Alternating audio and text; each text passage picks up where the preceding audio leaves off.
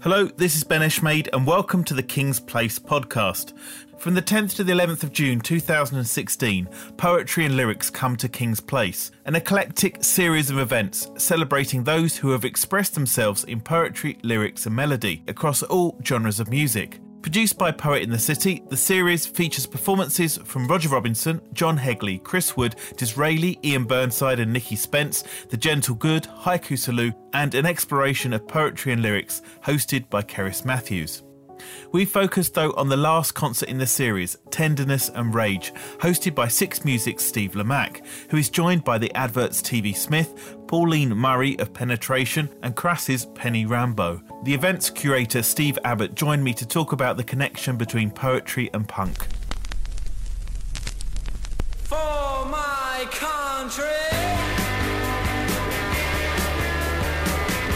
The idea of punk was that anyone could pick up any instrument and play it to some level of success. Yeah, unfortunately it was in some respects, because a lot of people did. You know, they cut their hair and went to Oxfam and bought a Burton suit second hand, you know, and played their three chords. But of course, you know, that was very much a concise description of what was necessary. But really, you needed a voice. You needed to have something to say, and that was the difference. It wasn't just about those three chords. Those three chords are great because that voice could be harnessed to music for someone that hadn't had musical training or was, you know, I suppose considered even a musician. But when the message was added, it just increased excitement. You know, there wasn't 15-minute guitar solos or you know, 20-minute drum solos. It was all about sort of 2 and 3 minute songs that kicked the message straight at you. So you left a concert with your mind, you know, certainly song titles in your mind, and then you went further and saw the bands, you know, a few more times. You started to pick up more and more of the lyrics. Yeah, that's quite interesting to talk about. I mean, we don't necessarily think of punk music and poetry in the same vein. We kind of have that image of punk being about attitude, but not always about message. Well, the attitude was really against the establishment, you know, and the establishment was riddled with discrimination, you know, of all types, you know, sexist, racist, bigoted. It was the old order, you know, and punk, Malcolm McLaren and the Sex Pistols made lots of, you know, great big statements about bringing down, you know, the old order. It was music at the end of the day, and I think the main thing about it was that, you know, it was made for the times. You know, we did move into very dark times where communities were being broken up and, you know, immigration was an issue where it shouldn't be, you know, and it wasn't. Suddenly it was made an issue by politicians, you know. So punk was really a way of unifying people. You'd go out, you know, with a couple of friends, and I grew up in Luton, so when we turned up at gigs, we were like United Nations, you know, a couple of Jamaican guys, an Indian, a couple of Irish guys, an English guy, a Scotsman, you know.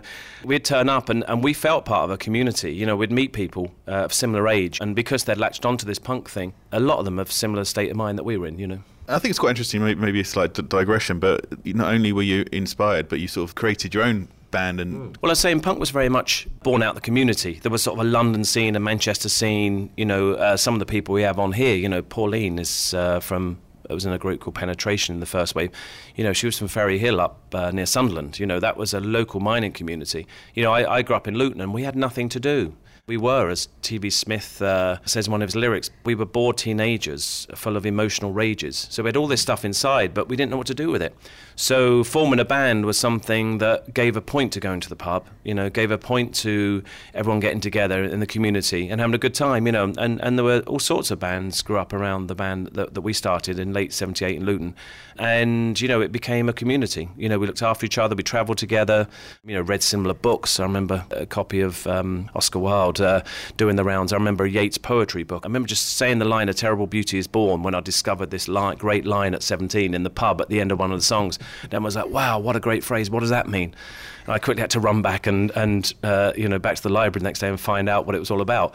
Was there a certain sense with punk that these bands came along and they were they burned bright and then they would disappear again? Well, they would do, because, you know, even talented musicians have that difficult second album. You know, authors have that difficult second book. Poets have that difficult second anthology. You know, once you do it and you've got that idea, you know, that idea that everybody's got one poem in them or one song or one great book or one story or whatever, you know, it was very much like that, you know. And of course the great thing about it was a singles, so you only had to have 2 songs. So those 2 songs would go out and you'd made your statement, and then you might make a second one. Making an album was a big step. Let's start talking about the event. So you've got someone who was a writer, I think, in that era, and obviously is now very much known for his work as a DJ, Steve Lamacq. What's his job and role? Steve Lamacq and Gideon Coe probably hold the torch for exciting new music across all radio, guitar-based music. Steve still listens to everything that gets sent to him, as John Peel and John Walters did back in the day. Of course, we deify John Peel, but he wouldn't get a job on radio at the moment because it's all playlisted, whatever radio station you're on, BBC or wherever, you have a playlist put in front of you. You might pick 2 or 3 of your own songs, but you do feel with Steve and Gideon that they are picking their own music. They will give a band a chance and play a record without having a plugger, without having, high social media figures. And of course, that's as close to the source as you can get, far closer than pretty much any magazine out there or any website, of any size anyway. And, what I wanted to do was, this era was all about people's champions, people that, weren't worshipped in the way that pop stars were worshipped, but more because people looked up to them to say, I'll take some ideas from them because I feel that I believe them. There's a credibility there, and Steve definitely has that credibility. Let's run through the people who will be coming to perform. Let's start with the Adverts TV Smith. Well, I think TV Smith's lyrics were really important. The One Chord Wonders song, the first single, was basically stating the case for punk rock. I wonder what we play for you tonight, something heavy, something bright, something to set your soul alight. You may think we're a little bit obscure, we're not needed here because we're new wave. And it was very much, he was laying out the table of punk rock, of what it was about, excitement of being in a band. And the old order would see them as one chord wonders, dismiss them. Of course, they became very popular. And what I loved about it, there's a journey through TV Smith's lyrics in that, because this era we're talking about really is no more than 2 years. 24 months is, nowadays, it'd be a flash, but it seemed a long time because there was so much activity, so many new bands, so many new regions, suddenly being heard. And in that Bored Teenagers, there's a great line, looking for love or emotional rages, which is a real teenage, encapsulates those teenage years, What I also liked about it, there was, it was also quite a big romantic idea. It's quite poetic in the way that he saw this sort of commonality between people that, were from different races, different backgrounds, different regions, different countries, of course, because it wasn't just Britain. It started in Britain, but this went to France very quickly, went to Germany. And then he had a song called Safety in Numbers, which was almost like, to me at the time, it like bookended the era. He'd almost said, okay, we've got this new exciting era starting with his first few records. And they came out with his Safety in Numbers. And it was like the optimism is over and the excitement and the purity are starting afresh. Music is an attitude to life. He felt was sort of waning for whatever reason. And I'd love to know why he thought that. The lyric was, what about the new wave? Will it change things? Or we just have safety in numbers? Now it's popular. Can we say we've achieved something? Or is it just the fact that this was a great idea that had a short, sharp impact and now it's over?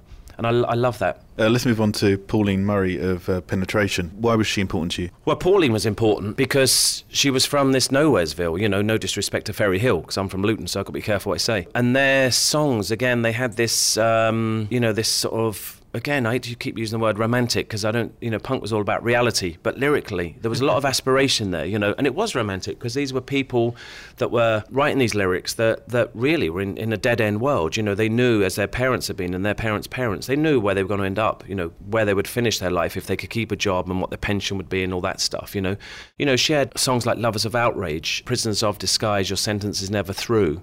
This is talking about people that are gay, people that are dressing loudly, people that like to wear creepers, people that are different skin colour.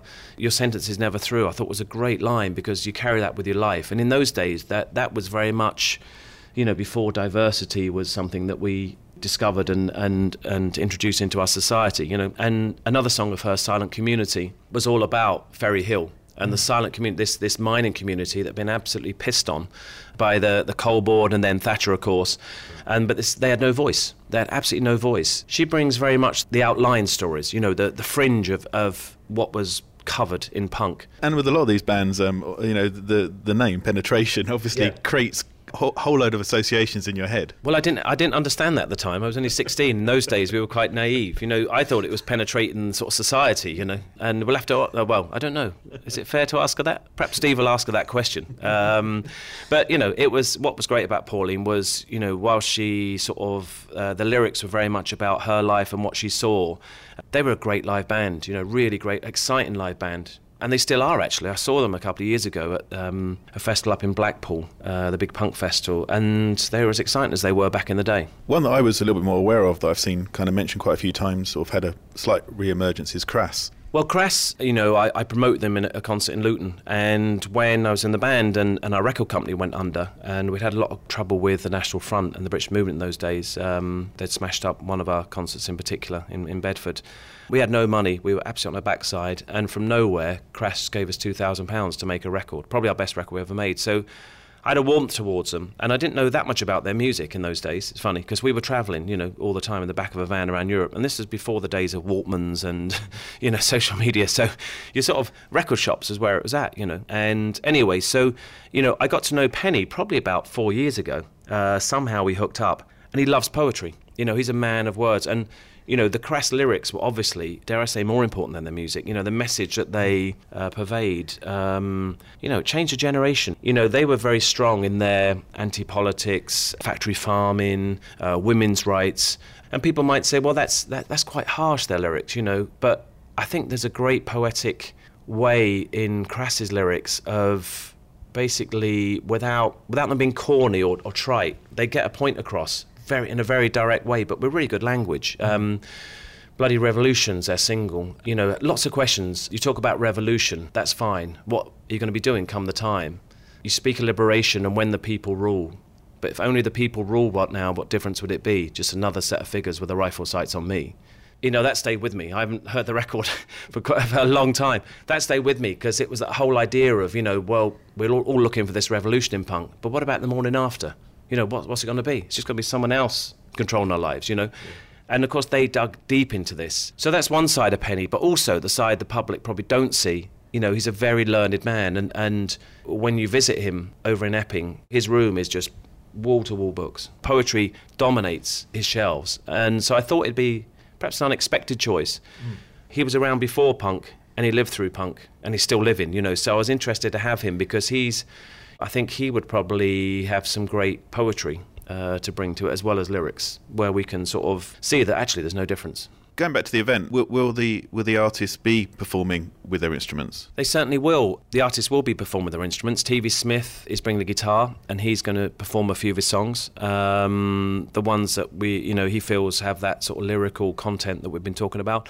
And Pauline Murray is actually learning a couple of songs on acoustic guitar that she's never had chance to play herself, even though she wrote them back in the day. And so we'll have at least two of them perform. I don't think Steve Lamacq will be, but if we get enough cider in him, perhaps he will.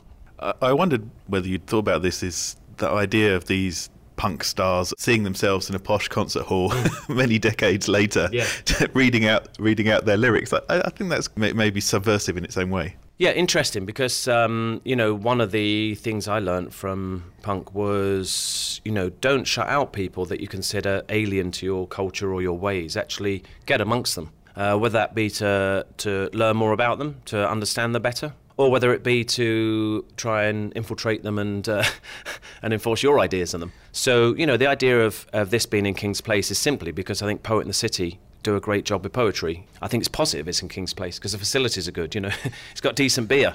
When, rather than if you do it in a pub nowadays, it's Bud Light, Miller Light, Coors Light, Foster's Light, So every reason to do it here, really. And it's a reinvention of sorts. Yeah, I think one of the negative aspects about punk when we're sort of looking backwards is it's felt as an exclusive club and you either lived through it or you didn't. But so many people I know that were influenced by it were actually, elder brothers, elder sisters, younger. My son discovered it when he was probably 17. He discovered I was in a band when he was 17. He had no idea because I'd never told him, much to his embarrassment. Part of doing events like this is to not demystify punk because, it's hard to pull apart because it was a product of its times. But I think it should be something that can be enjoyed by everybody. And what we're talking about is lyrics. And punk lyrics obviously set the scene for many, many years to come because reality hadn't really been a feature outside of folk music and blues and reggae until punk came along. Punk opened literature, opened, the idea that who's this guy Rimbaud, oh, he's a poet, geez, all of these nom de plumes that people took and artists, within the groups, that was just a starting point. I suppose it made you think outside the box, to use a horrible phrase, and it still does, it still stays with me because without it I would probably still be aspiring to that job in the bank. Thanks to Steve for joining me and sharing his personal journey through punk and poetry. Tenderness and Rage, featuring the Adverts TV Smith, Pauline Murray of Penetration, Crass's Penny Rimbaud and host Steve Lamacq, takes place on Saturday the 11th of June in Hall 1. I'm Ben Eshmaid and you've been listening to a King's Place podcast. For more details about these events and ticket links, please visit kingsplace.co.uk. You can also find and follow us on Twitter @Kings Place and Facebook /Kings Place. Thanks for listening.